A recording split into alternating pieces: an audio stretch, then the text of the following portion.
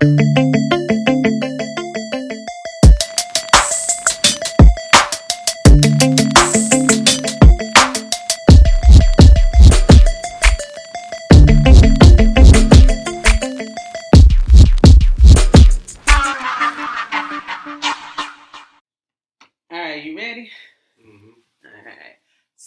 welcome to Go Ahead, I'm Listening, a melanin-minded mental health podcast.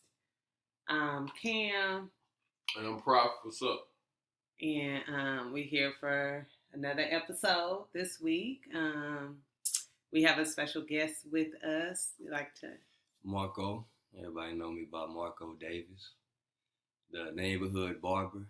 All right. Gave over, I believe it was $3,000 worth of free haircuts this summer. Oh, that's awesome. Man, that's $100. Yeah. That is. Do it from the heart every year. Program for the kids? Nah, they was calling me out. They knew I always reached out to people to, if they need haircuts or whatnot, let me do it for free, just with my time, man. Yeah. I was with the Houston Texans at the YMCA. I did that. I did Jay Prince. Man, it was so many of them. You look down my Instagram, you'll see them all. So, man, that's what's up. Congratulations. And you can follow me at Marco Davis. At it's Marco, not Marco, Marceaux. Okay. For the natives of Louisiana or whatnot. That's where you from? No, I was actually out of my cousins. I was really the only child born in Houston. A lot of my other cousins were I think I got 2 cousins that was born in Germany, and everybody else was from Shreveport. Okay, so, Shreveport.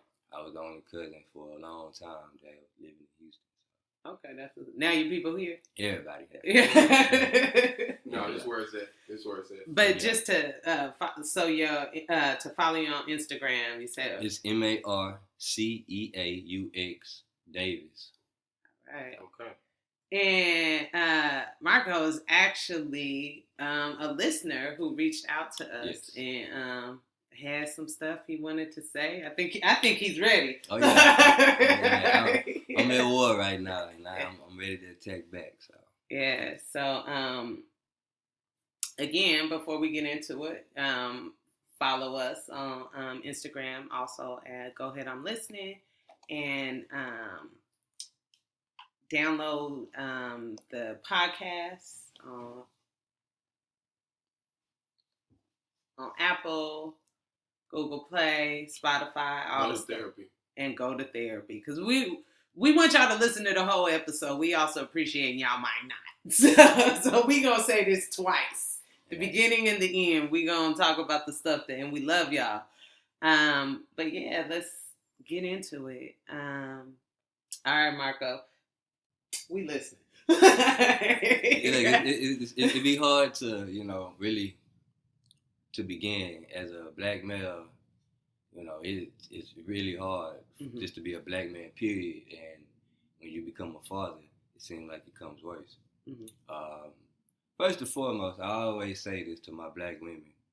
I love y'all. No disrespect to anything I say.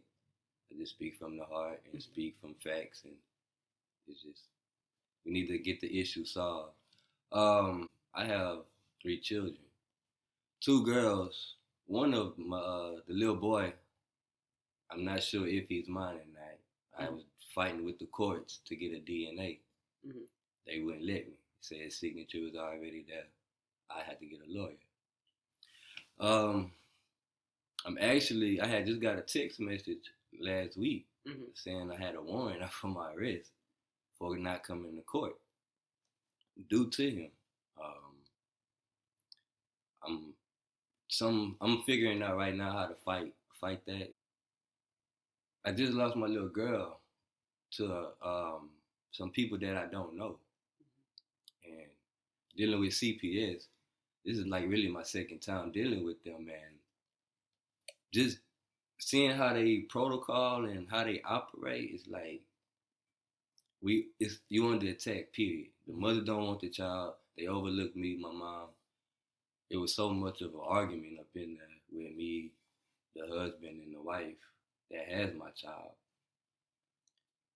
14 months, all I did was fight. I plead. I did everything I was supposed to do.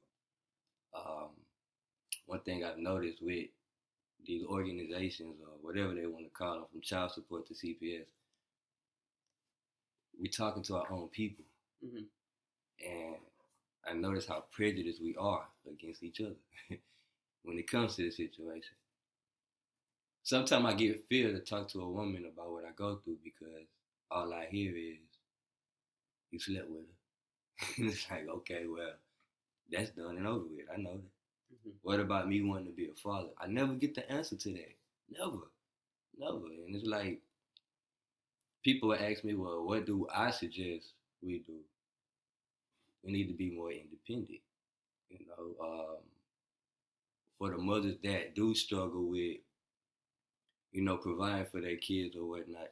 I have nothing against welfare. Welfare is a problem that has broken up homes or whatnot, but it needs to be rewritten because no equal rights for fathers at all. So I've been dealing with that for a long time. And not only me, but other fathers. Sure.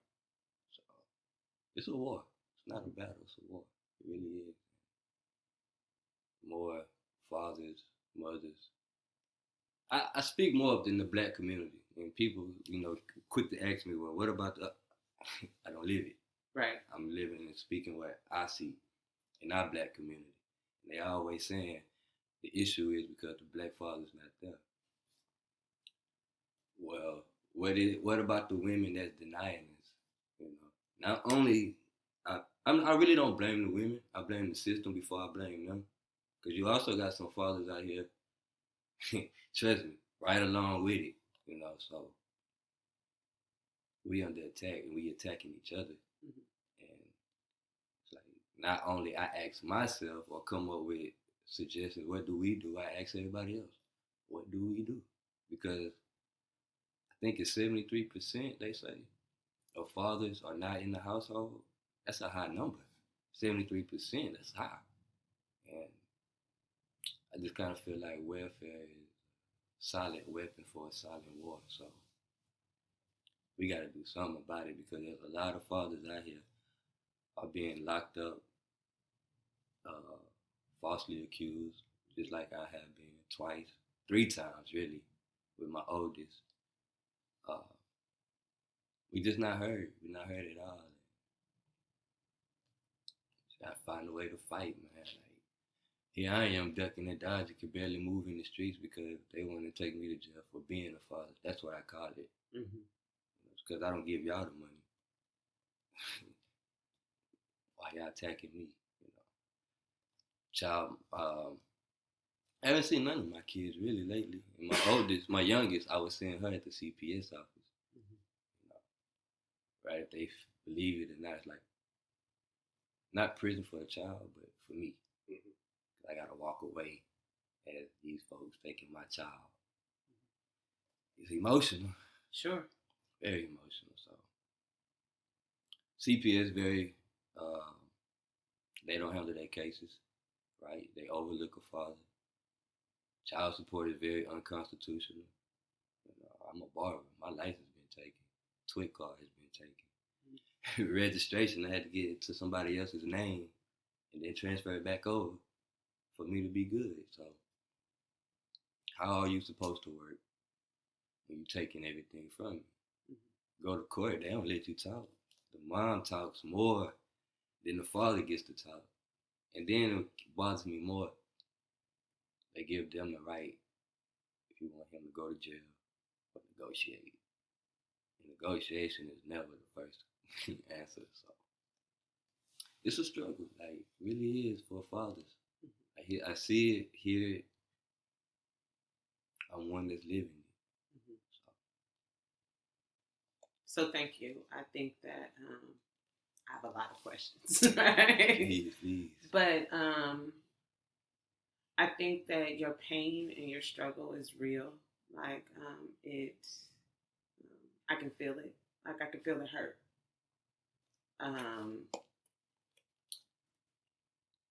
And I agree with you. I think that it's easy to be judgmental, to make assumptions about like, well, you shouldn't have done, you knew what you was doing. But really none of that matters. Right? Exactly. None of it matters in the context of the here and now, right? And it also sounds like you got like a multitude of things going on. Like it's different. I'm imagining that. So each kid has a different mom? Yes. Okay. So each situation is very different. Mm-hmm. Well, yeah. Between my oldest. How old is the oldest? She just made 9. 9? Okay. And that situation, that's like, it's that situation, like, literally has put me in depression, has traumatized me, and dealing with my youngest daughter's mom has just made it worse. I don't like to call it hate, but with my oldest daughter mom, it's no forgiving. And, you know, I honestly feel like she coached my daughter. And a lot of people don't, they be like, how can you, when I was talking to one of the FBIs, I was accused. FBI. Let me say, it gets deep. It gets deep. The first incident happened, I was fighting with, let me take it back. My oldest daughter ended up in CPS because her mom tried to kill her.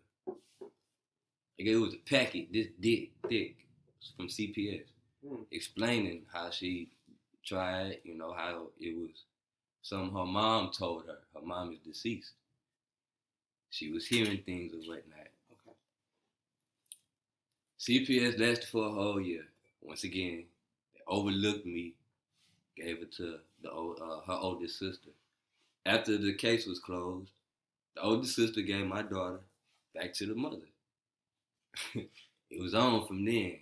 So the mother she's not supposed to. She wasn't supposed to have her, and it's still ordered to this day. She's not supposed to have her. I don't know how many them things I done filled out from the Attorney General's office.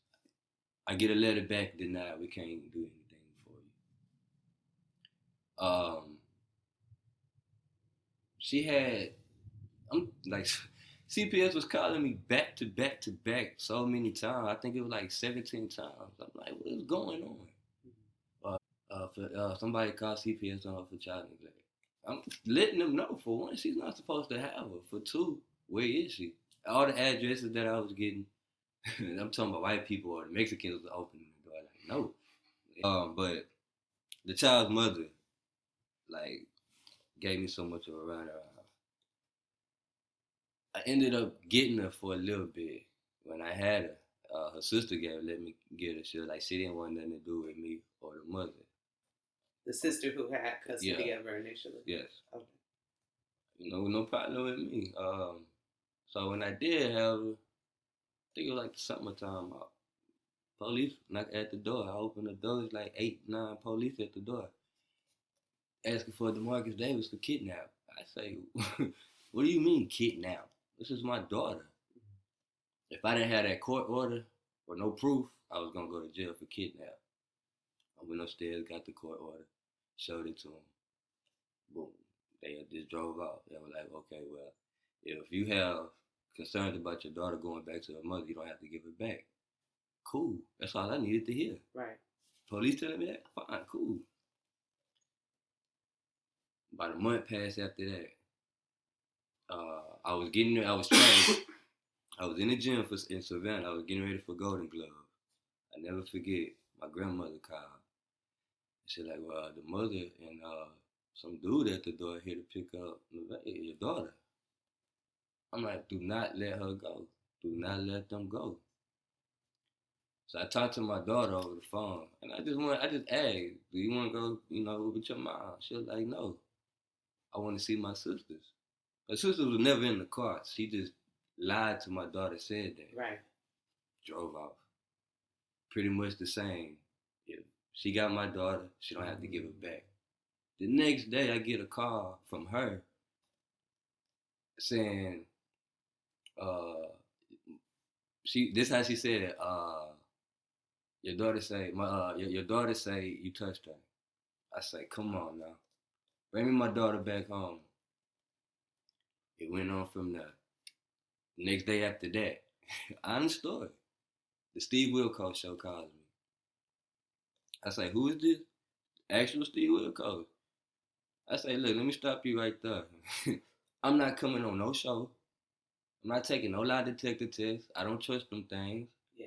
I'm not about to help you with your ratings. I hung up. The secretary, whoever called back, tried to bribe me. We give you $2,000 to keep in your pocket, put you in a nice hotel. Man, bye. Right. Because if I do pass this lie detector test or whatever, I don't trust them things. Them shows and all that, I don't trust it. FBI calls me in after this, after the Steve Wilkos and all that. They do the test with my daughter, put the little dolls in front of her. My daughter was 3 at this time. Right. She said that I did it when she was 4. I didn't have her when she was 4. The mom kept loud talking to people, so they had to pull her out the room. My daughter couldn't explain. My daughter asked for me. She wanted to still come back home. They turned her back over to my daughter. Case was closed. No evidence. They couldn't say what my daughter said if I touched her or not. 5, 6 years, I didn't see it. My oldest daughter, mom calls my mom. My mom called me and say, she don't want, she can't handle your daughter right now, your oldest. This is my oldest. She can't handle her. Mom gave her to my mom. Go to Dallas. My daughter gets out there to Dallas and starts saying that she's gonna do what her mom tells her to do. And we like, what is that?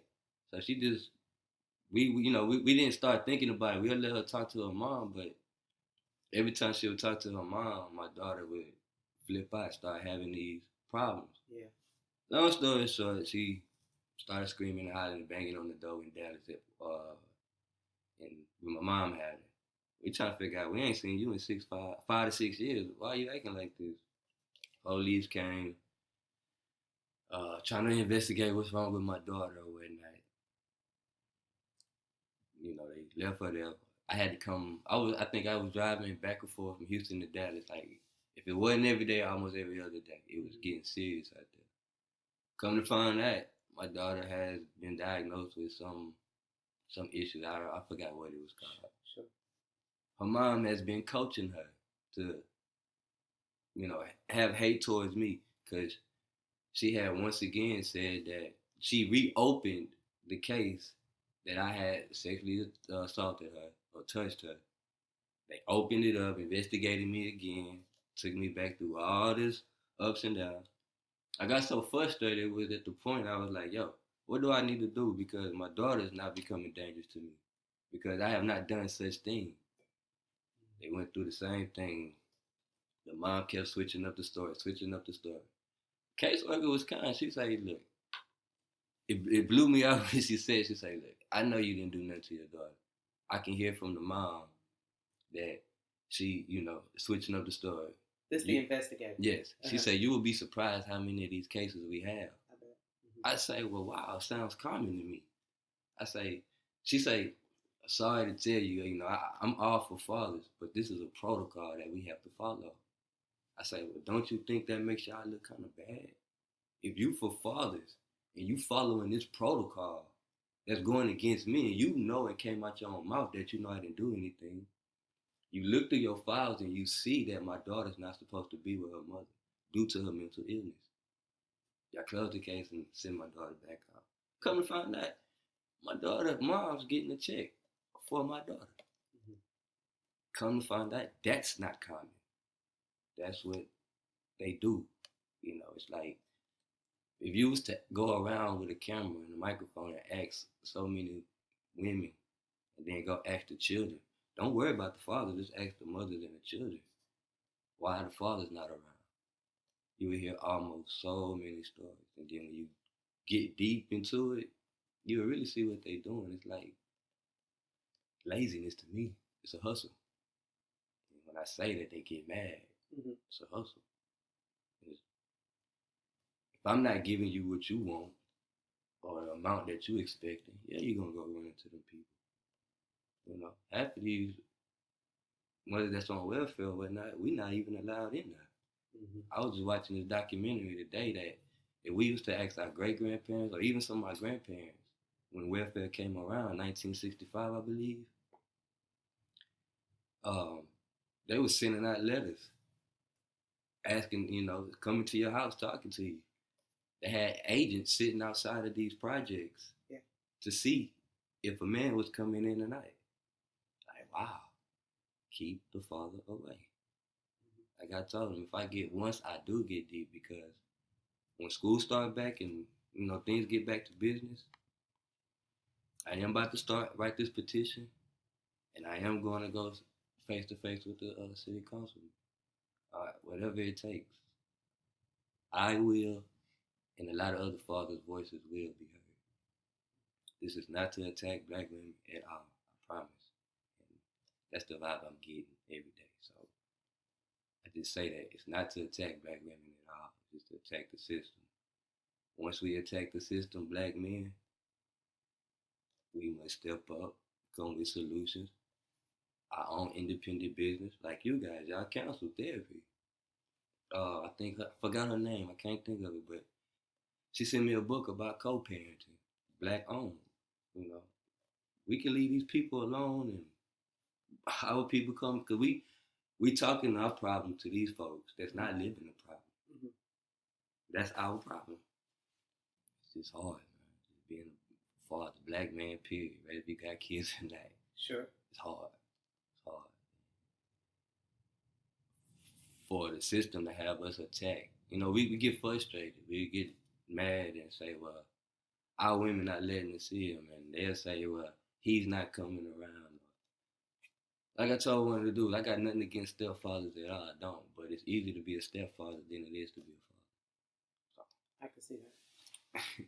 They don't like that. I say that. Well. Nah. It's easier to be a stepfather than it is to be a father. Like, golly. And if I was to agree with this dude that she's with or whatnot, let's keep it, let's not forget.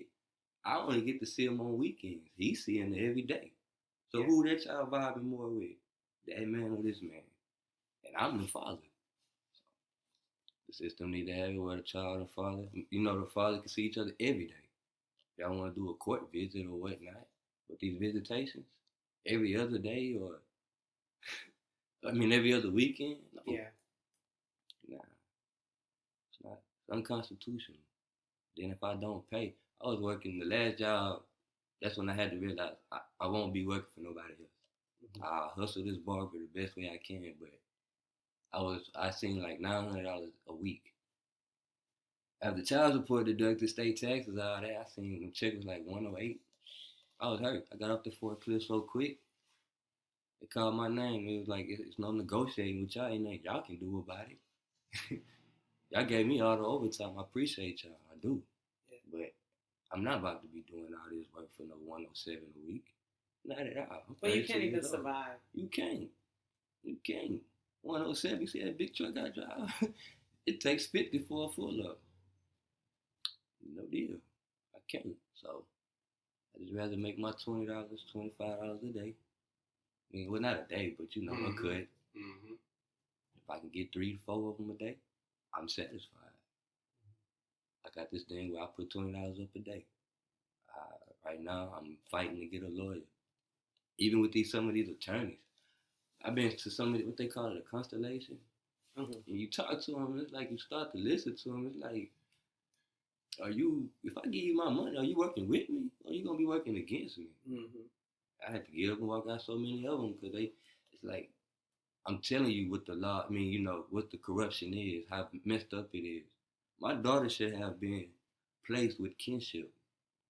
Her mothers told them she didn't want anything to do with her own child. So how y'all overlooked me and gave my daughter to somebody that's not blood related? And oh my gosh, they are attacking me. The girl can't have, I don't know what that is. I'm not a woman. She's not allowed, not allowed, but she tried pregnancy. She wasn't able to have babies. Whatever that syndrome or symptom is, it's not, had nothing to do with me. She has taken my daughter to take family pictures, her and her husband. Is it the people your oldest daughter's with? My youngest daughter. Your youngest daughter, okay. Yeah. And it's like, they just forget that I'm the father. And it's like, even her, husband that. Well, what's the story with the youngest daughter? Her mom was had cocaine addiction real bad. And, how old is the baby now? She's one. Okay, so she's a baby. Yeah, she's a baby. Me and the mom, and even still to this day, you know, I still have a heart for her. Mm-hmm. There is a lot of anger in my heart for her, though.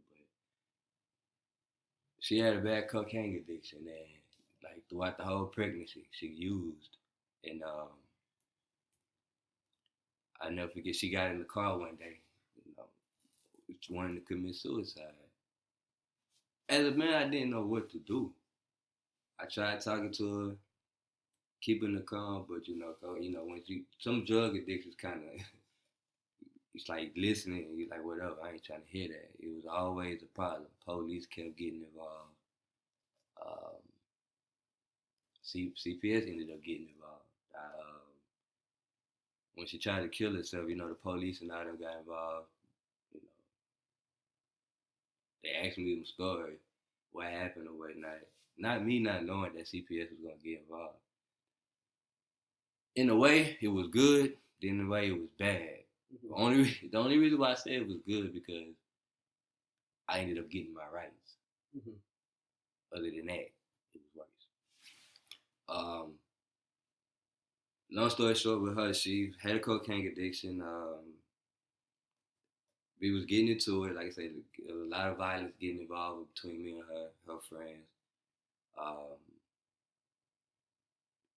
She was saying how she didn't want the baby, how she was doing everything she could to kill it. Because this is when she was pregnant? Mm-hmm, when she was pregnant.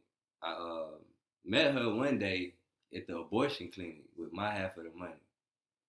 Now, this was even more so messed up. Like, when she got into the clinic, I never get the security guard came out. It was like, well, you can't come back there. Like, what you mean? We just walked in together. We're about to pay for this and do the, get this abortion. Yeah, like, she stated that she didn't want you here. I already gave these people my money. I look out the window. Her and her friends took off with the money. Gone. Oh, wow. I got mad, so I heard her get in the car. You know, she stayed a street over from my grandmother. I followed, trying to figure out, like, yo, what's going on? We're going to, do this tonight. Police got involved again. So I left it alone. We didn't hear from each other for like 3 months.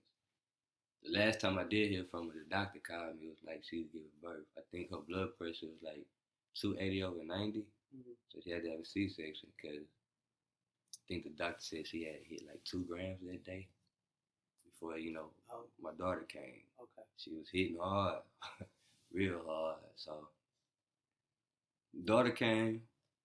Well, we really thought it was a boy because she was never going to the doctor. She would never go to the doctor at all. I thought it was a boy. The doctor said, well, here's your daughter. We had no name. After I didn't hear from her, I was just like, maybe it ain't mine. Because that's what she kept saying to me. Mm-hmm. So, but when she kept calling me, it was just like, I guess she needed me. We had a good bond, good relationship. When it was time for me to sign the birth certificate, we had an argument. She kicked me out because she didn't want me to sign the birth certificate. She still had in mind to give my daughter to her best friend and to let them adopt her.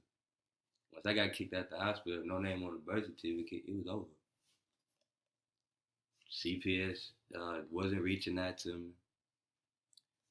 So in order for me to get hurt, I really went up there, acted a fool. I did. Somebody gonna hear me. Somebody gonna let me get this DNA. Y'all gonna do something. So she finally steps forward and say, yeah, he's the father. That's the only reason why they talked to me. Mm-hmm. And it's let me in.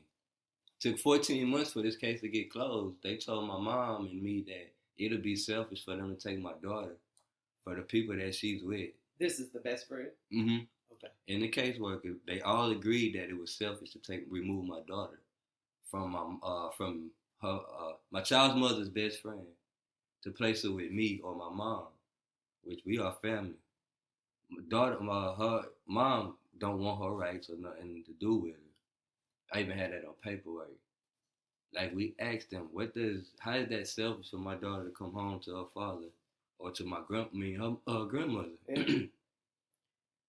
Well, that'll be selfish because she don't know her grandmother like that, and she only sees you on Fridays. I say, well, whose fault is that? It's not mine.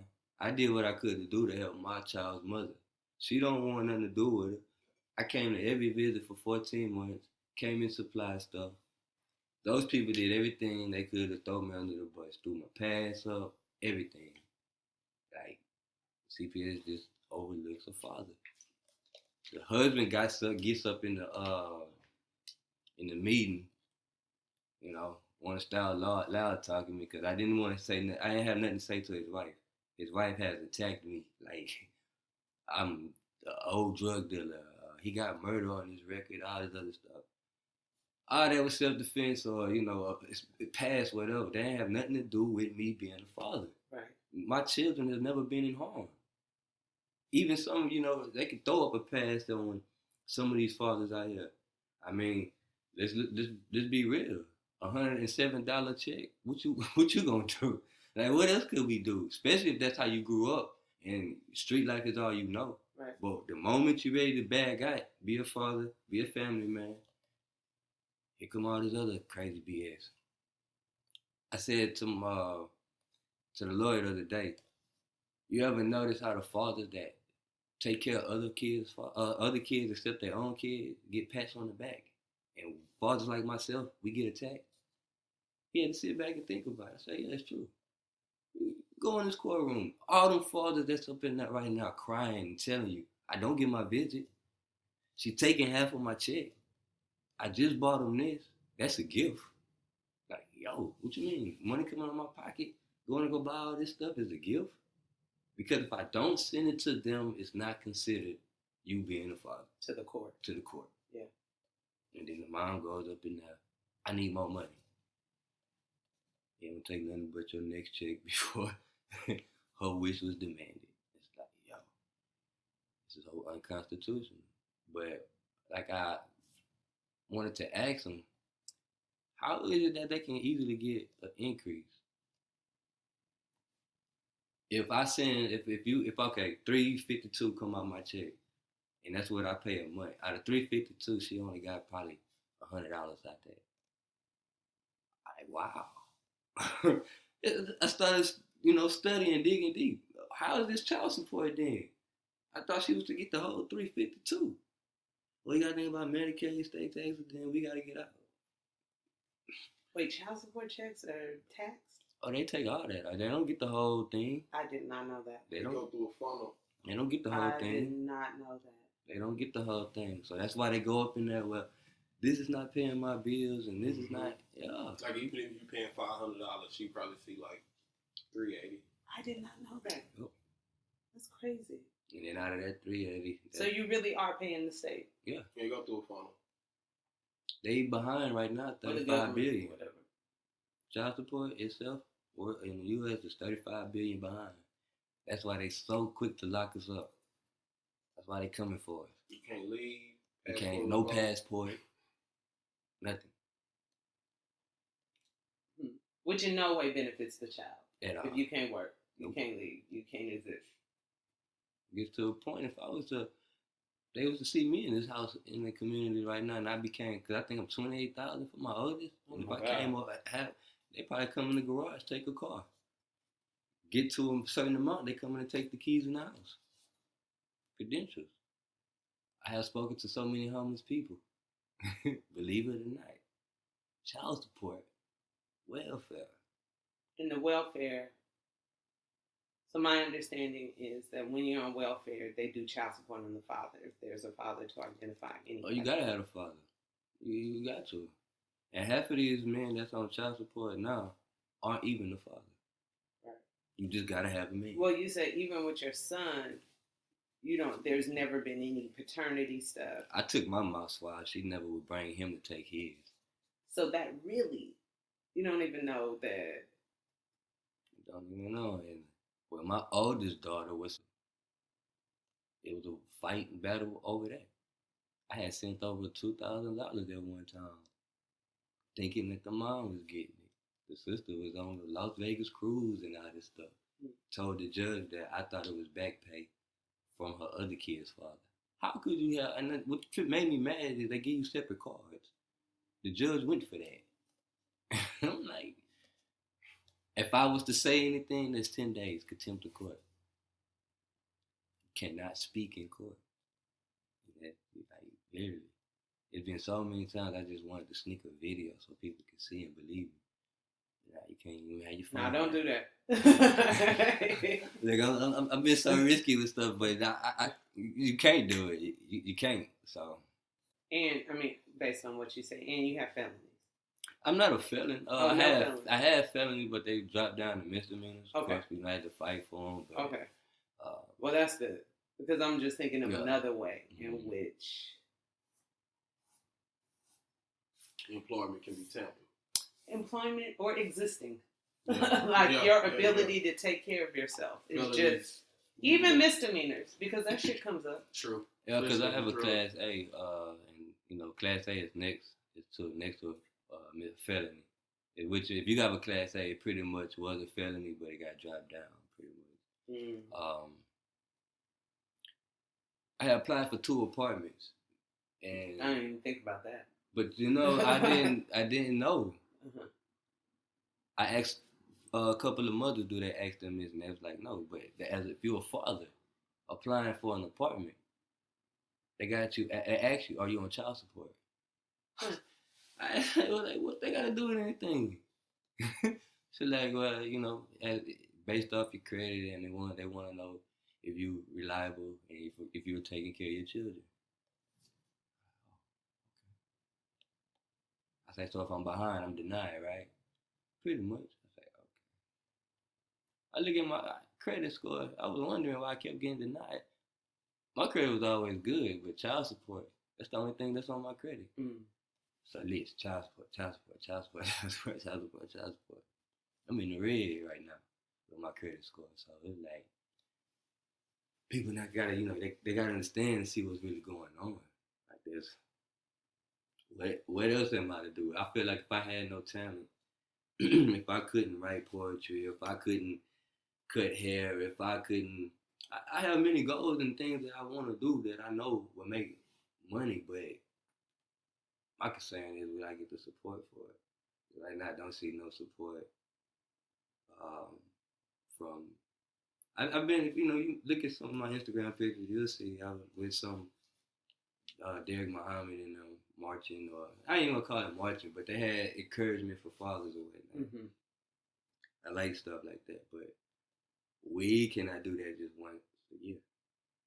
It's something that has to be spoken on so now, I try to, if I can make out of 3 months, if I can make enough income where I can just go out 1 month for the whole 30 days and just hand out free haircuts, just tour around the city and just be here for an hour, free haircuts to the youth, We need stuff like that, the youth. What you want to say? No. You. Ask me some questions, please. Talk to me. Cam got the questions. I'm just appreciating I'm appreciating the conversation. I really am. Appreciate y'all for listening. I tell Cam this a lot that black men not heard. Mm-hmm. A lot. We're not. And it's like Cam probably the only person I ever tell this because it's sensitive to say. Like to even say I'm not heard is emotion. And for men to equate emotion with femininity, they don't necessarily say that.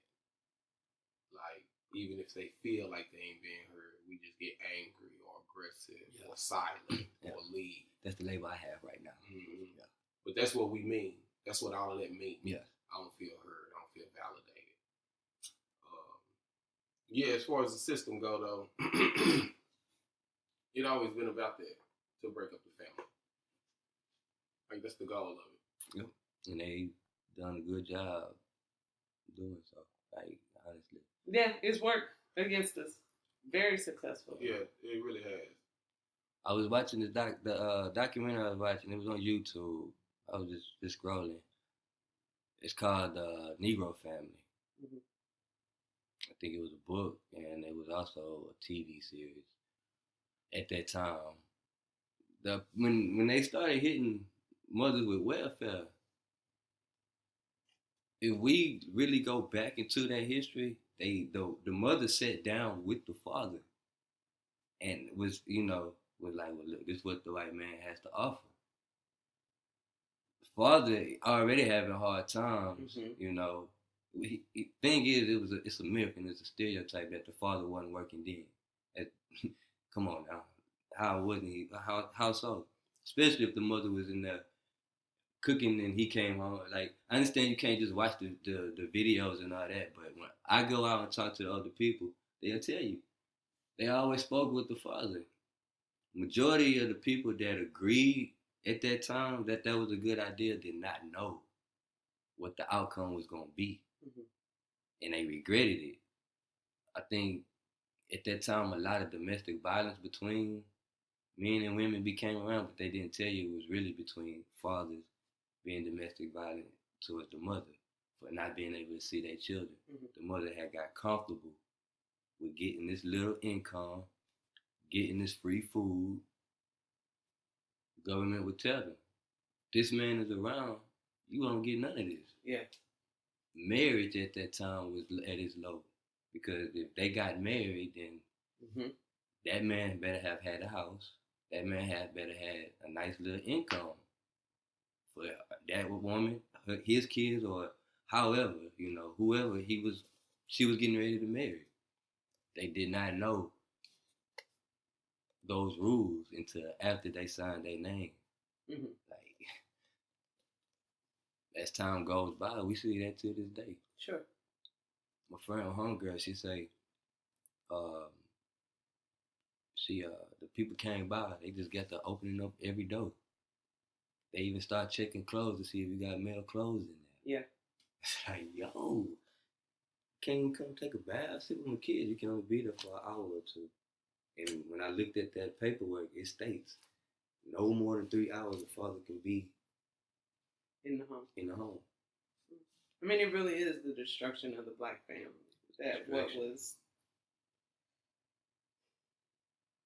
That the poverty, that the reason why people were at need was never addressed. Yes. Right? Yeah. That it was just here. But in the process, that it destroyed families and it destroyed people's ability to. And it just led to another system that only reinforced it. Or one thing that they leave out. Well, they ain't gonna say they necessarily leave it out. They just. Me personally, I can say it has caused dealing with stuff like that causes mental health issues. Sure. Depression. I'm dealing with it. Like, I can't sleep. Like, I'm 117, 118. Some days I just be chugging a bottle of alcohol like it's just water. I don't be wanting to think about it. Sometimes I cry so, I don't know if somebody ever cried where their eyes just started burning and your eyes just started hurting because no tears would no longer fall. I sometimes just want to ask myself, do my heart even bleed anymore? Like, I'm asking for one simple thing, is to be a father to my children. I reached out to my own dad 2 weeks ago. Wanted to take him out somewhere. Let's go sit and talk. He replies to one of my sisters to reply back to me that he got 4 girls. I would no longer ever talk with you. I would never look at him as a man. I asked my sister what church he preach at so I could sit in his congregation and make him uncomfortable. Like, how could you say that? When you got out of jail, when I was doing what I did, you was asking me to come hustle with me. And me as your son told you, nah.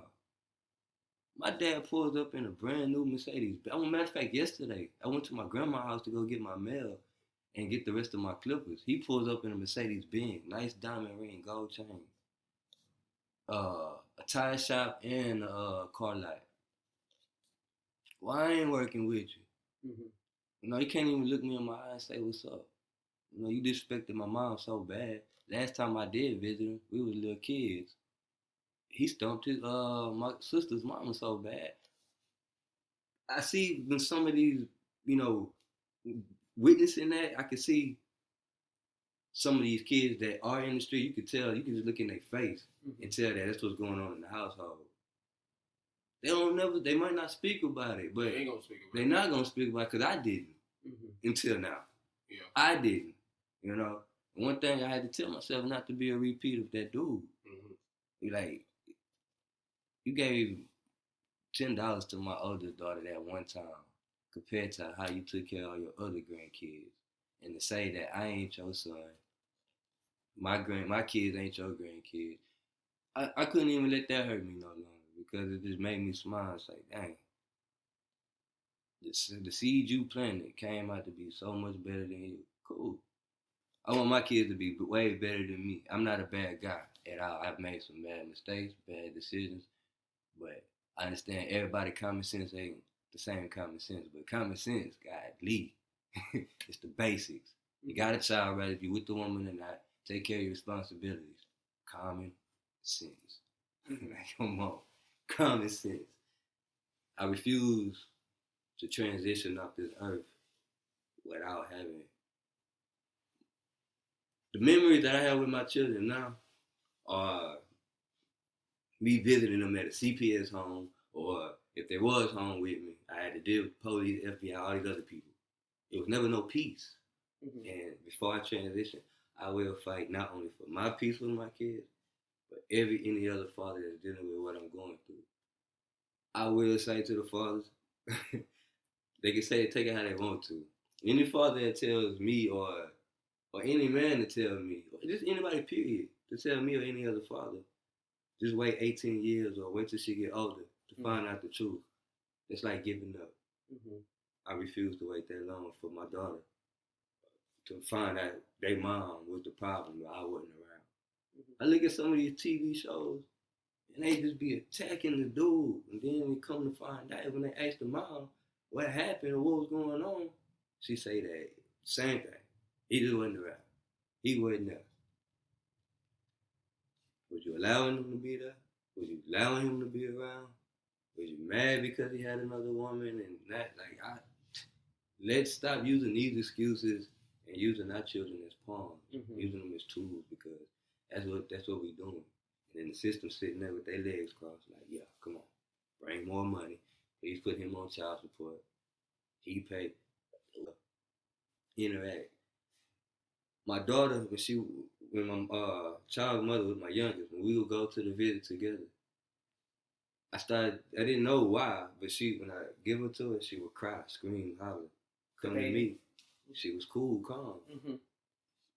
And I felt bad, I tried to do all I could to keep the mom comfort, but I just started to feel like all those bad things she was saying when she was pregnant with her, these kids really feels that. Like, literally, anytime I see my daughter smile, come running to me. These people that have my daughter, they have to understand, and I mean no disrespect, but my daughter is not your daughter.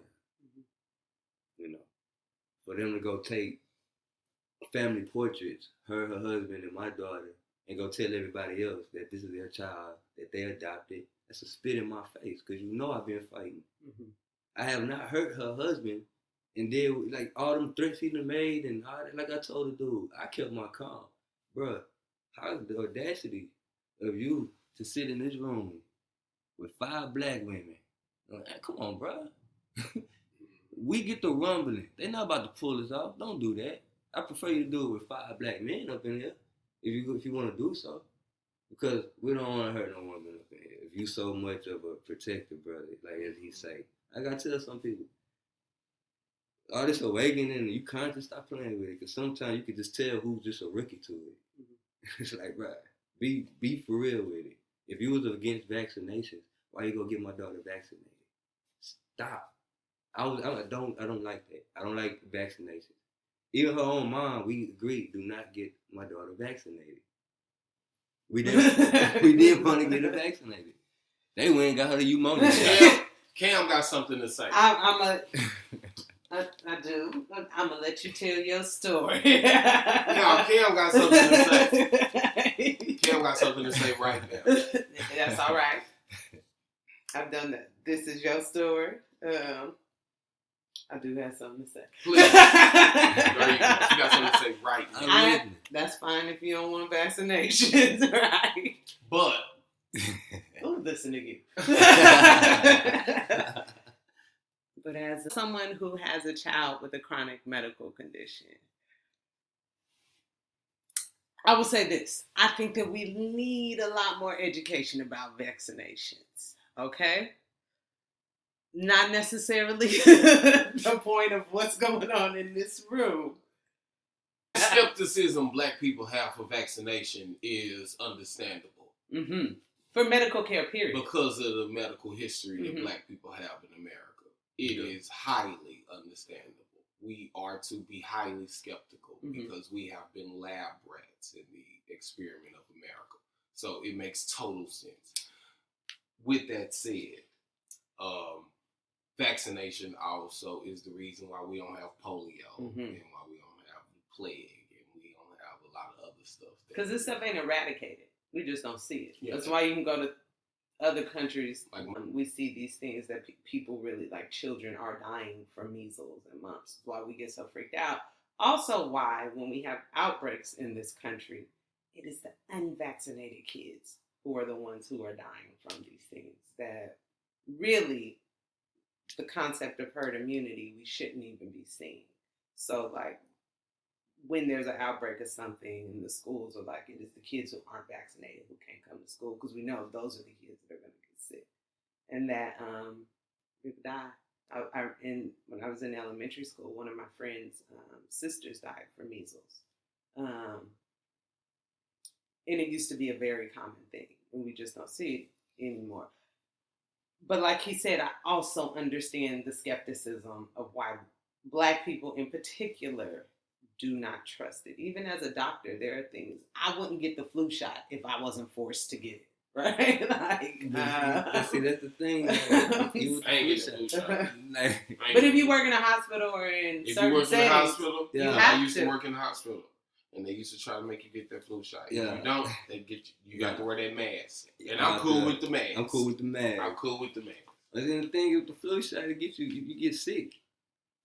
To get cured or whatever, or not necessarily, but you can. You can have an allergic reaction. More than likely, you start to feel not so good for a minute. So it can evoke an immune response that is actually the vaccination working. Yes, it is. And all we saying is the experience. Right. Not that it doesn't work, but the experience make one feel not as good as they did initially. And we also have to appreciate that people die from the flu. True. That people who people have died from the flu shot as well. Yeah, but say because even with the flu shot. Not so y'all gonna get me into statistics here. Well. So let me. How many children they having? So I can't off the bat tell you that. Cambodia. Right? No. How many children are dying from immunizations versus the flu? I guarantee you more die from the flu though. That's all that I'm saying. But still. Y'all don't think that's a lot of poking? I do. Injecting? I do. But I also think that anything we put into our body, like I said, enough water will kill you. Like anything that we put into our body, could, depending on our response, we know that, right? The pharmaceutical companies, doctors, like we know that there is a risk. No one's denying. That's why you have to sign the consent. Yeah. We also don't do a good enough job, I'm talking about the healthcare industry, at explaining, it's like, here goes the consent, sign it. Nobody reads the shit. No, right? They don't. Like we say, give them some Tylenol if they spike a fever. Maybe we should actually tell you why they're spiking a fever. And not that, like, this is just an expected response, right? Why the baby might feel bad. You believe in the chemtrail? Okay, we ain't gonna get off track. We go. I won't talk about it. I was in I was one of them special ed students. Okay. But I was a special ed student because, and this is you can ask my grandmother. I was moving too fast. You put the paperwork in front of me, it'd be done. teachers would get mad at me for not completing my work with the class. It was just too simple to me. Like, I was always a fast learner. Mm-hmm. Had these little armies, whatever. You getting special ed, here come the medication. It's like, wait a minute. Ain't nothing wrong with me. I had to take Adderall. And when I say that, Adderall, that's a street drug now. And I didn't know there was always was. Amphetamine. Man, yo, you just be sitting there. When I say focused, you be so focused. But they don't tell you, don't sleep, you don't eat. You know, and then when you start to come down off of it, here come the anger. You getting more mad. So they boosted it from 10 to 15. And from 15 to 30. I like, look, we get out of that. No. I worry about that with a lot of these kids today because they got special education in elementary. And it's like, yo, ain't nothing wrong with these kids, man. They might, I don't really not explain. Put it in a good time. Me personally, I feel like a lot of these teachers today, they should get a nice little raise. Mm-hmm. But a lot of these parents got to realize when your child come home, you the teacher, you the main teacher. You are the teacher. Some of these parents send these kids to school and expect these teachers to teach them everything. Yeah. And that's the problem. Because when the kid come home, you can see the difference from when they go to school. And it's like, and then you will wonder why, okay, if the child did go home and say, this teacher here was screaming at me or did, she was really giving you discipline that you're not getting at home. Absolutely. Like, these teachers, some of these parents do send these kids to school for the, to be tough. Because, I understand you might work all day, but as a parent, man, your job really never stops. So you still, like you say, you the main teacher, you the first teacher. And good or bad, you the first teacher. Good or bad, you the first teacher. So like you're teaching them something. Yeah, but yeah, I do think this. I think that a lot of these kids do have something wrong with it, right? But I also think that our kids in particular are overdiagnosed, are misdiagnosed, that are overmedicated. Very much overmedicated. And I think it's complex. Yes, I agree. And I don't think that, and I think that just as, this is also why I'm an advocate for and I mean just Black people have to be more present in certain situations. This is why we need more Black doctors, more Black child psychiatrists, more Black therapists, more teachers, more like we have to be the one, if it matters, right? Exactly. Because I will say this, that I think that it does matter if the person who is giving you a diagnosis has an understanding, maybe not specifically individually to you, but that there is a cultural understanding, not some shit that you learn in med school or in your master's or your PhD program, but really gets it, right? And this is true for all communities. I think that even, hell, when I was in med school, I remember that there was like a push to get more rural medicine doctors, right? Yeah. And I'm like, who's going to be rural medicine doctors who really going to get those communities? People from those communities. Mm-hmm. They're the ones who are going to go back and are okay living in a town with 300 people. You got all these schools in the middle of big cities. These folks from these big cities ain't going to go living in places, right? And they don't understand the culture of those places, right?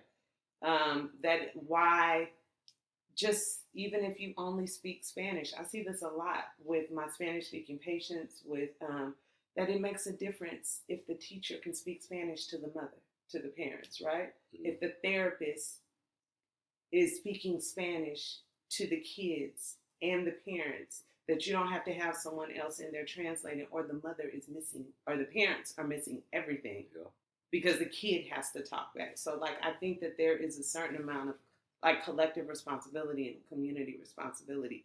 And I know that as someone who,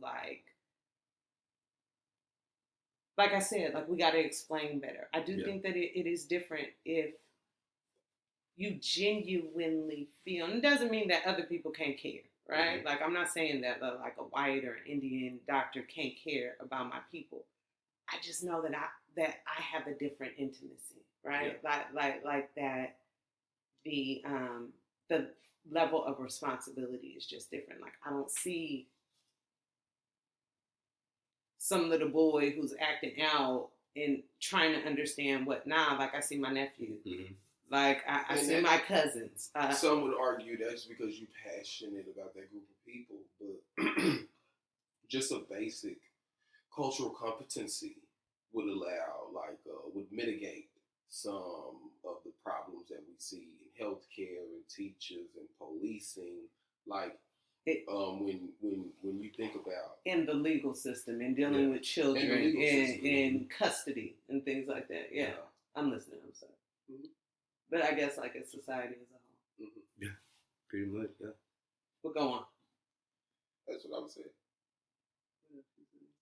The portrayal is bullshit. Yeah, very much. The portrayal is bullshit. All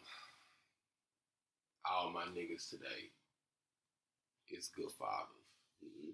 Few of them with the lady, but 100% of them, like 100%. They don't realize it's involved. I got niggas who one played basketball overseas for 8 years. He's back here over here. Every summer he came back. And the one summer he fucking rented an apartment 2 months where they stayed just to be with him 2 months. Whenever he come back, he try to get them. Yeah. Like one of them got 5 kids. He every other weekend or every weekend he back in Tyler, Texas. Yeah. Like seeing one of them or seeing all 5 of them, having all of them together. Like take them to Six Flags. He take them to Cowboy games. Like, that's important. Man, I'm talking like, these niggas active. Yeah.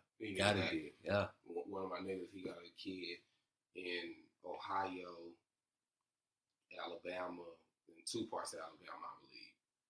And he see them all. Yeah. He drive trucks. He make sure he hit Ohio once a month.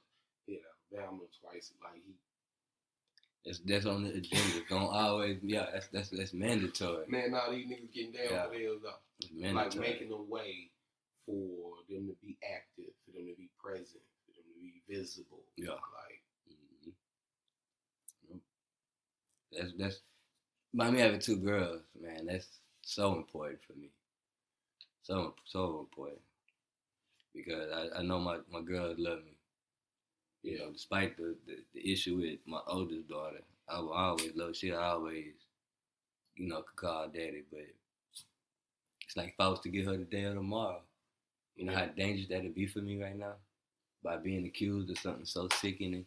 And her mom coached her to these things to be so hateful. It's like, I'll be dealing with so much. Not saying that I wouldn't have a problem with dealing with it, but I had to go get her some therapy or whatnot.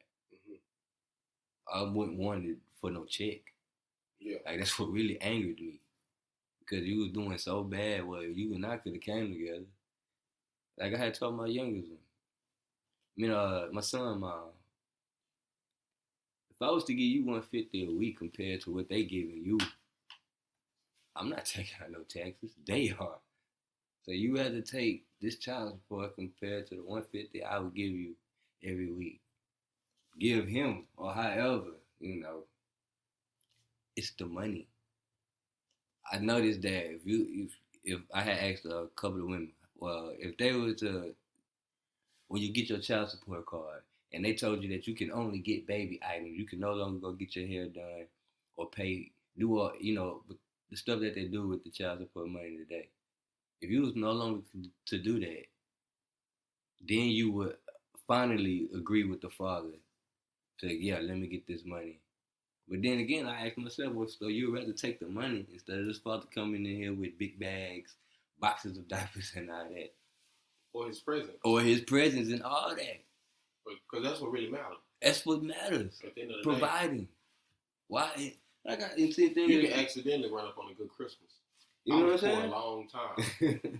And we accidentally had a good couple Christmases. Man, I can remember my one little good Christmas that I had, You can run up on one of them. Didn't know what toy to play with. You like, damn. And they always live. We doing good. Yeah, we doing good. We doing good. But so it's and niggas still feel like, damn, I can't play with my brother. Yeah. My daddy gone. Yeah. Shit, mama had to work all day for a nigga to get this. I couldn't talk to her about how I enjoyed the shit. Exactly. Can't even let get pictures with them and shit. Now, that presence matter. All that. But they say, I need the money. Like I had asked, I got mad. I spoke out to the judge. I said, half of this child support going to their rent. I said, half of them, if they rent is $100 and some a month by them being on housing, how are they asking for $500 plus more? If I'm able to pay her rent, I should have a spare key if she got my child there. She had to quiet the courtroom down because the women was up in there. I'm just saying, you can have any man in and out. They don't be understanding that. Like, them kids pay attention to that. Different men in and out. Dude said earlier how the cycle gonna repeat itself. And this was a white man that said that.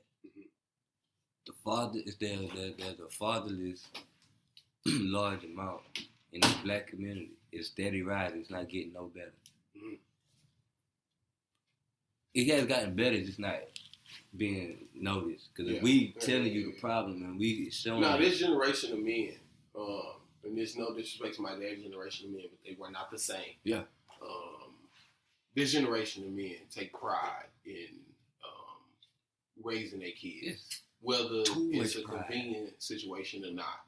Like, it's just it's a self-pride. Like, I will do this. Mm-hmm. Like, I will make sure that I meet this obligation. It's I mandatory. Will make sure that, yes, it's non-negotiable. Yeah, exactly. None. Some of the music I do listen to, whether they, promoting bad drugs or whatnot, mm-hmm. You'll always hear the man say what he's doing for his kids. Every time. Or you'll hear the father say how he having a hard time seeing his kids. It's either or. It's either or. And it's like, you hear the beat, everything else, but when you get to that part, like, fast forward. Let's get back to the... Yeah. Get back to the, the... Well, no, that's on his mind, too, though. Exactly. That's on his mind, too. Yeah. Take it for 100% agree. It really is. So, I have talked calmly to some of these people.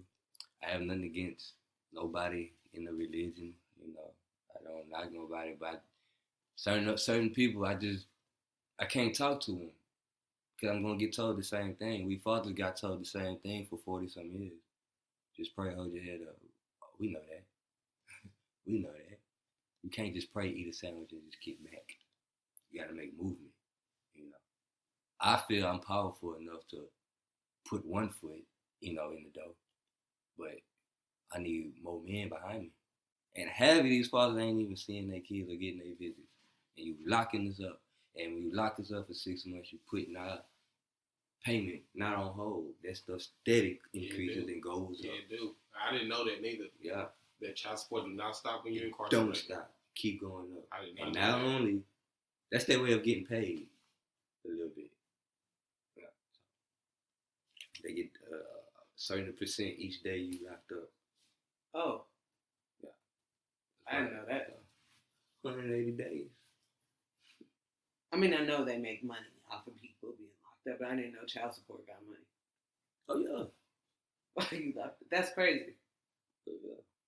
So, if you incarcerated for 6 months, whatever, what does that do? So that's also, that's the answer. And that's something that you got to add to your, when you go get a job and it pop up in your background, that's something else. That's all it really does. It just makes your life more. That's a felony. Yeah. Oh, that is a felony. I get caught dead tomorrow. I'll have my first felony. Oh, wow. Federal. I was actually in a similar situation with my oldest daughter with, not through welfare, so it makes it different, right? Yeah. Mm-hmm. So it really was up to me. Yeah. That her father didn't pay child support, went to court, contempt of court. Mm-hmm. And it was like, the judge was like, all right, y'all need to work out however you're going to pay back payment. Sounded good. He's like, cool, this is what I'm going to do. He never did it. And when I was told that day, when we left, if you don't do it to him, like, we were told if he doesn't pay, I need to come back to court. And just let it be known. And let it be known. And that the thing that will happen is then he will go to jail. I remember, and she's 18 now, so none of this matters. She's probably like 4 at the time. And he had other kids. I remember thinking, as he didn't do it, like, this don't benefit anyone if he goes to jail. He's not making money. He can't provide for the other kids. At least he's paying child support for it. He can't help my child. Fuck it. I mean, it really was like it was like, but it is a way to pit. Well, and like at least like if he's visiting her, if he's getting her on the weekends or whatever, that's better than nothing, right? Yeah, right? Like that really is. He's not, and I do think that there is an obligation, and I've said this to him before. I don't care if the woman makes $100,000 a year and you make 15. Yeah. Still your child. You still have an obligation, whether you're giving $20 a week. It's not about who can provide. It is that it is an obligation. Yeah. And it's just unfortunate. It is unfortunate that even outside of that like that is what you're told. When it just don't benefit nobody. It doesn't. Because the child, at the end of the day, you gotta explain to the child why daddy's in jail. And then you also gotta explain to him that you told them you wanted your daddy in jail. I straight up told my son off top. I didn't lie to him, sugarcoat anything to him. So if you see that I'm not coming up here to see you eat lunch with you anymore, it's because of your mom. She said, I wasn't going to sugarcoat. He's 7 years old. He can be so quick to come tell me what his mama's saying. So at the end of the day, your mom told the judge to take me to jail. Why'd she do that? I don't want you to go to jail, Jay. What's she gonna tell you when I'm not around for 6 months? She gonna lie to you and say I just gave up, or let me tell it to you now. I know your mom. She gonna say I ran away or I didn't do anything. Just like she's not gonna tell him when he was born. I didn't know anything about this child until child support sent me a letter in the mail talking about a 3-year-old. Like, wow. Okay. So you went, she had like 3 other men on paper. How are you obligated then? Because so that I don't understand. And they won't let you in no DNA testing. Why isn't that a part of it? I was still dealing with that CPS case with my oldest daughter. And, at the time, I didn't know anything about child support. I had nobody supporting me or going up to these places with me. I had told him, asked him about a DNA. We had to go come back. I took the mouth swab. Came back for the visit. For another meeting with child support. She came. She didn't bring the child. So I was like, well, why ain't he getting mouth swab? And you had to. Yeah, I was like, why she getting? You had to pay for the DNA testing. I didn't pay for it. Okay. I was asking him because I guess by her getting his DNA mouth swab or whatnot, I guess it wasn't a complete. However, they was explaining it to me, but the OAG officer that I was talking to, as I think about it, as I got older, I started to know that she really tricked me into signing some paper because she said, if the child is yours, would you want him to have your last name or keep it? I said, I want my last name. That's it. That's how it got me. If you change the last name of the child, you qualify for child support. Yeah. Even if there's a DNA test later. It don't matter. I asked for they got me. That don't matter. So if you say, I'm responsible, this is my child. She said, if the child is yours, would you want him to have your last name? And they changed the last name. Or keep. Once I said, I said I would, but she's saying if.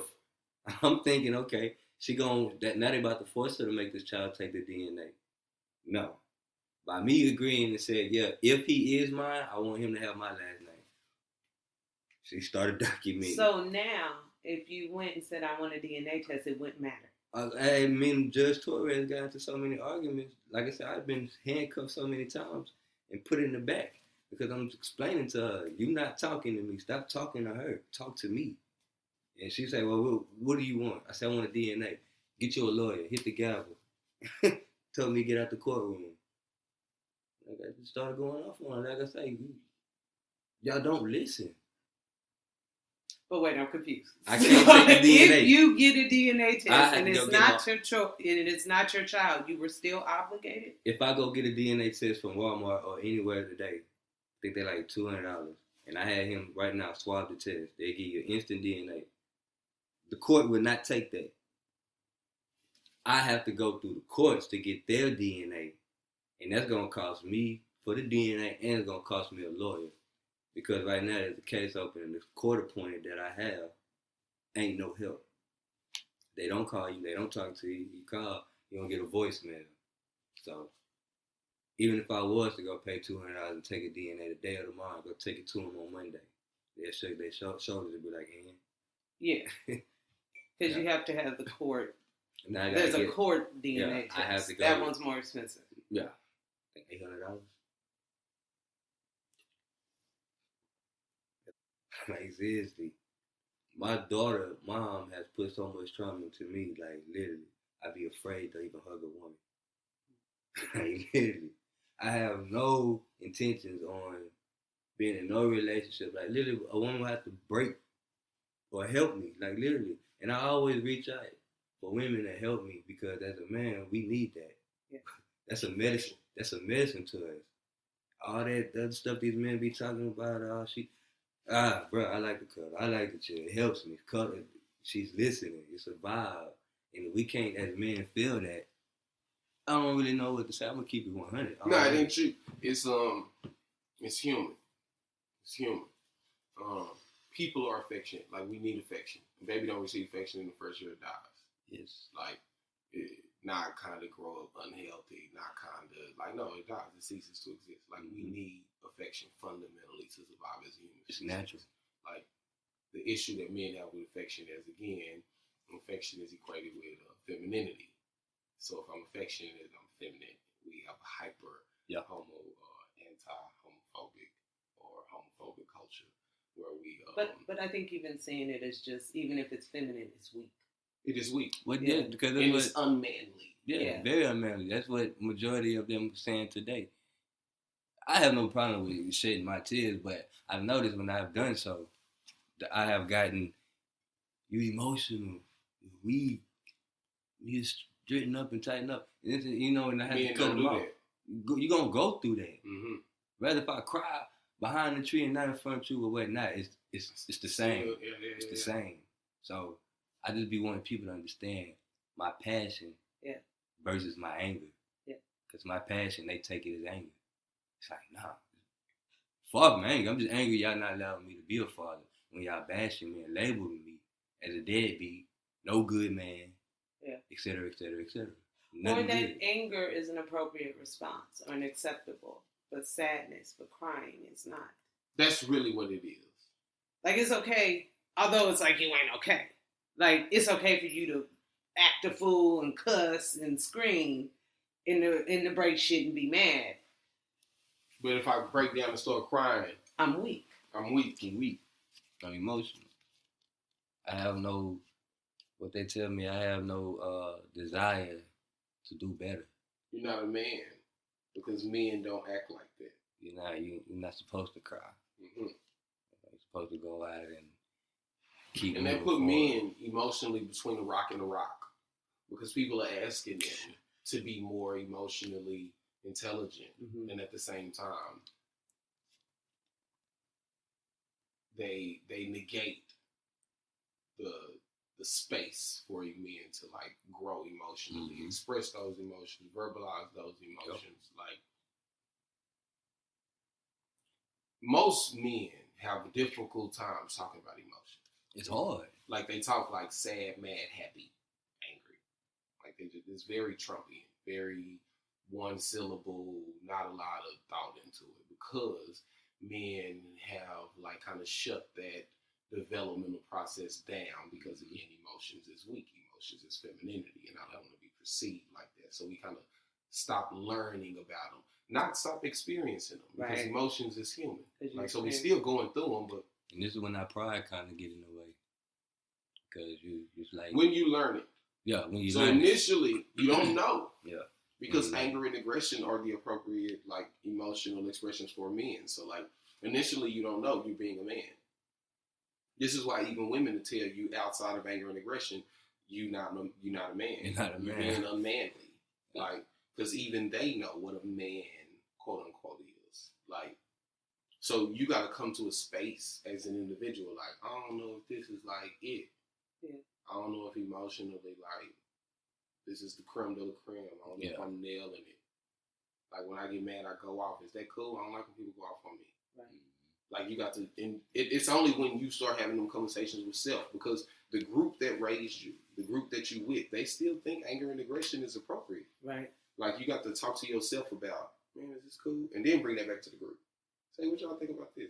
Yeah, true. You know, I think that,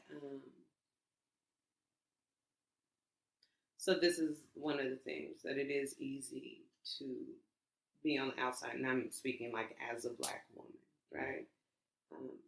That like to kind of hold ourselves accountable for the ways in which, as we complain about this, right, as we want men to be better and to be different, I think that part of the conversation isn't just for men. That what are the ways in which we are reinforcing the problem, right? That we don't talk about. That, Black men in particular need a space where they can be vulnerable, where they can speak to one another, where they can feel heard, because Black men don't feel heard, right? Yeah, exactly. And they don't have the space, and some of that is intimate. And they don't have the space, and some of that is intimate with your partner, with your family, right? But that I think as we think collectively as Black people about what we have to do better, that definitely some of the conversation has to be how us women acknowledging our role in this, that they just not created in a vacuum. Like if most Black children, most Black men are growing up in single family homes, raised by their mother, maybe a stepfather, maybe not, you know what I'm saying? But what are the ways in which we too, like it ain't just like because you ain't got no daddy there telling, or a daddy reinforcing negative shit, the same shit he learned. Exactly. But like that we doing the same thing. Boy, don't cry. Mamas tell their sons that all the time. Man up. Like your sister can cry and I'ma hug and love on her. But you going through the same shit.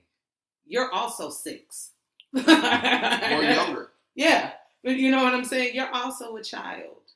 That like it starts that early, and then like it's reinforced in our adult intimate relationships, right? Like that now we got to do a better job at like because I do think everyone, and I truly believe this, even although we don't necessarily, we haven't mastered and we don't have the skills, and that we are a group of hurt people, all of us. Yeah, like from our inception of how we came to America. There was destruction of us as human beings. Mm-hmm. Okay, that's why you say that, because I was just thinking deep. You know, when we look at slavery, and we think about the families then, when we speak about it, we really speak about what we seen on TV. Was Black families even together then? Well, no, they weren't. See, and that's the thing, like, that's not really, like, we would say, well, the Black families was together then, or we wasn't together, we was more, like I say, like it's what they doing today with the Mexican immigration. They consider us not immigrants, but our children was also separated then, taken away. Some people would sit back and try to tell me to bring back the Black families then, and I say, well, what Black families?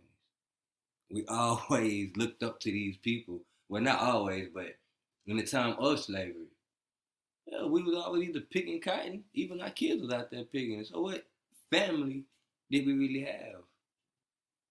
What it was always, to keep it separated.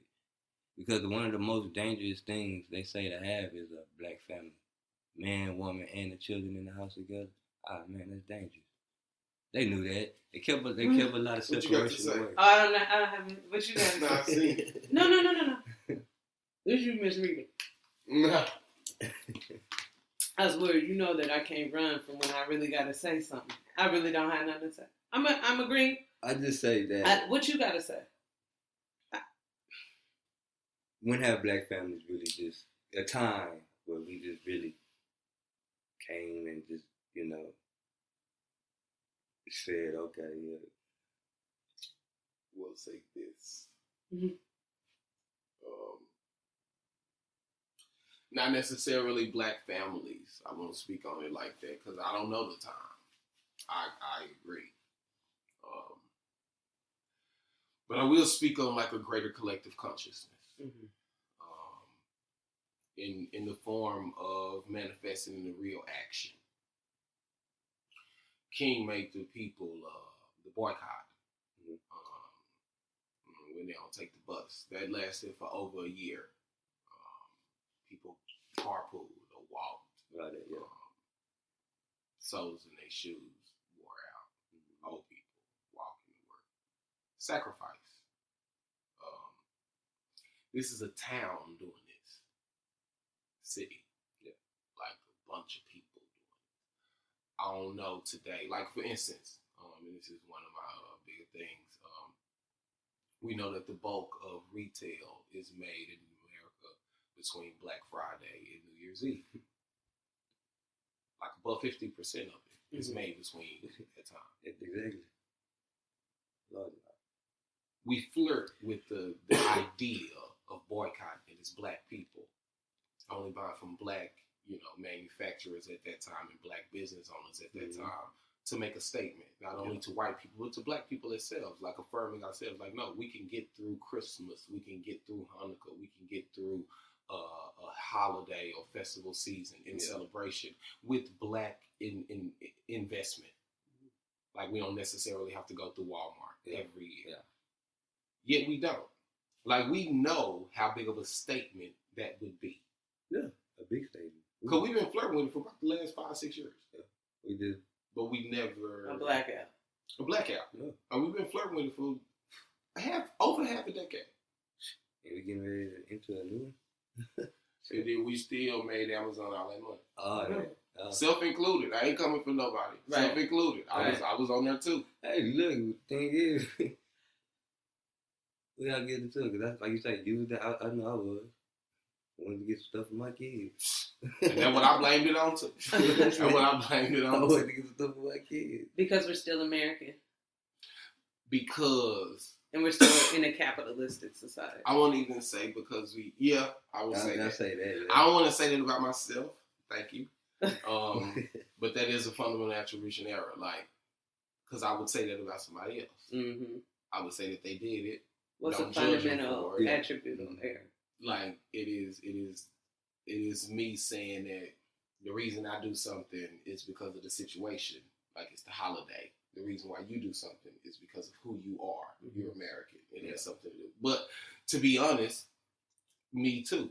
Mm-hmm. Like fundamentally, I did it because it is a cultural norm. Mm-hmm. I could have had a conversation with the kids I bought gifts for, like, hey, baby. That's American I love culture. You. Yeah. That's American culture. It was Christmas time, and I love you. And that could be enough, and we can play a game, and we can go outside, and we can kick it, and that is my gift. Yeah. But I didn't do that. I went about tablets and shirts and, just a bunch of stuff.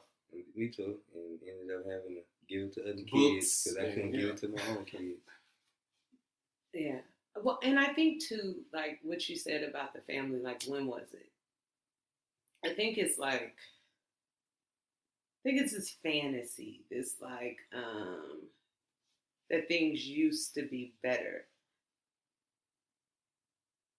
I can't say that. Yes, like we can't. Definitely slavery, right? But if we pull it up some, right? We talk about like the 20s, the 50s. It's like the 80s.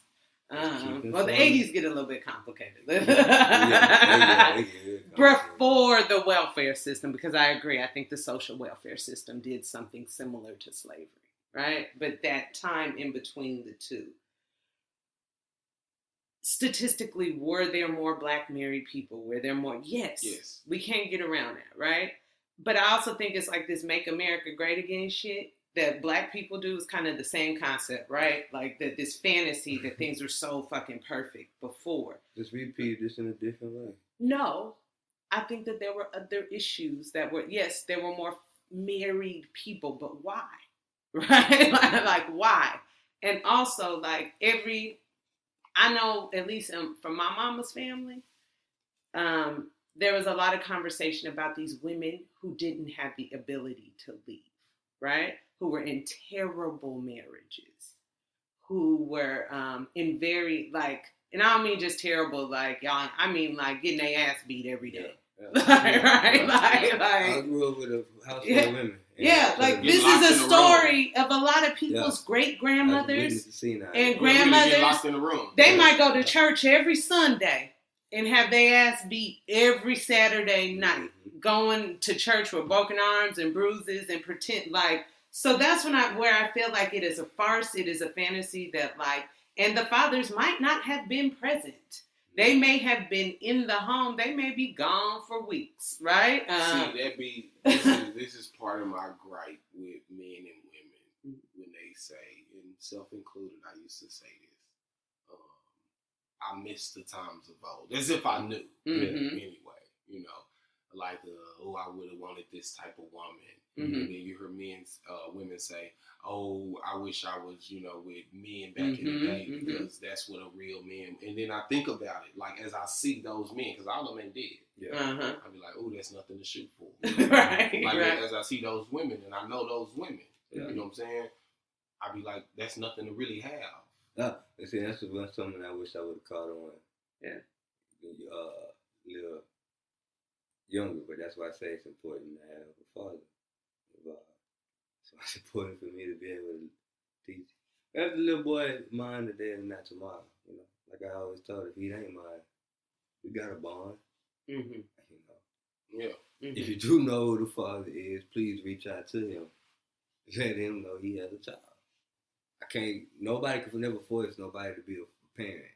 Yeah. I wouldn't deal with you, but other than that, if that man were, if it was to come down to that, if I wasn't the father and she did know who it was or whatnot, then let that happen. I always be there for a little boy no matter what, but and if they was to ask, I don't think he was. I don't even know these people. I don't think she think you the father. Because she didn't go get that DNA test. She like, you gotta force her to do that shit. Like there has to be a reason why she didn't go do that. I had to delete that part. Let it be. This is the issue. This is why we need to let it be known. Because stuff like that. Let me tell you, a woman who really think you the daddy, bet. I mean, I'm going. When you going? She gonna beat you to the DNA test. Because that's what I started to think. That's what I started to think with my youngest daughter. She kept saying I wasn't, but when I did leave her alone and wasn't around and didn't call, she kept calling, kept coming around. I was like, "Yeah, you do know I'm the father." That's what I kept telling myself. I was like, "You do know I'm the father." Damn, I would hate for you to go to jail though for it. I'm about to fight. Oh, trust me. Like I say, I can't wait. You got this warrant. It's all right. Yeah, people don't understand. If I gotta make the news, however, I done reached out and wrote so many letters. If I gotta go, if they don't reply, if I gotta just drive up there myself, pull up, somebody's gonna hear this story. Yeah. Somebody's gonna hear it because I can sue CPS right now if I want to, and it's like that's what it has nothing to do with money or a come up, but I'm not playing with y'all. Y'all playing with me. Expect me to be like, okay, cool, whatever. I just wait till she's 18, go on about my life, find another woman. No, not me. And that's what it makes me mad with some of these men out here. Like, brother, what are you doing? You've got other kids out here. I still got my life too. Yeah, you do. I ain't saying not to have fun and still enjoy yourself. I cannot get serious with no woman that has kids and I don't got mine. I'm no disrespect to nobody that I don't have no opinion or no dictionary to tell you what that's just me as a person. What I follow, that's my rule, my goal. I'm going with that. I'm not getting serious with nobody until I got a serious bond with my children. Mm-hmm. I feel like that's why my heart is where it's at right now. Like, you know, not cocky guy or anything, but women throw themselves at me. I'm here to chill, drink this beer, couple of drinks, watch this game, shoot pool. We want to have a conversation, cool. Other than that, I don't want to exchange no numbers. You can follow me on Instagram or something. But other than that, I think about my children. And I feel like that's the smart thing for me and any man, woman to do. When you're going through stuff like that, you have to focus on yourself. Because I lost myself. Mm-hmm. I'm a very goofy guy. I can make the whole world laugh if I wanted to, but I'm so emotional, torn up by not having my kids there to have those laughs with. You know, I keep asking the question, and I'm gonna continue to answer until they give me a valid reason, which they never will. Why is it hard for a father to be involved? Why am I yelling at you, telling you I want to see my child?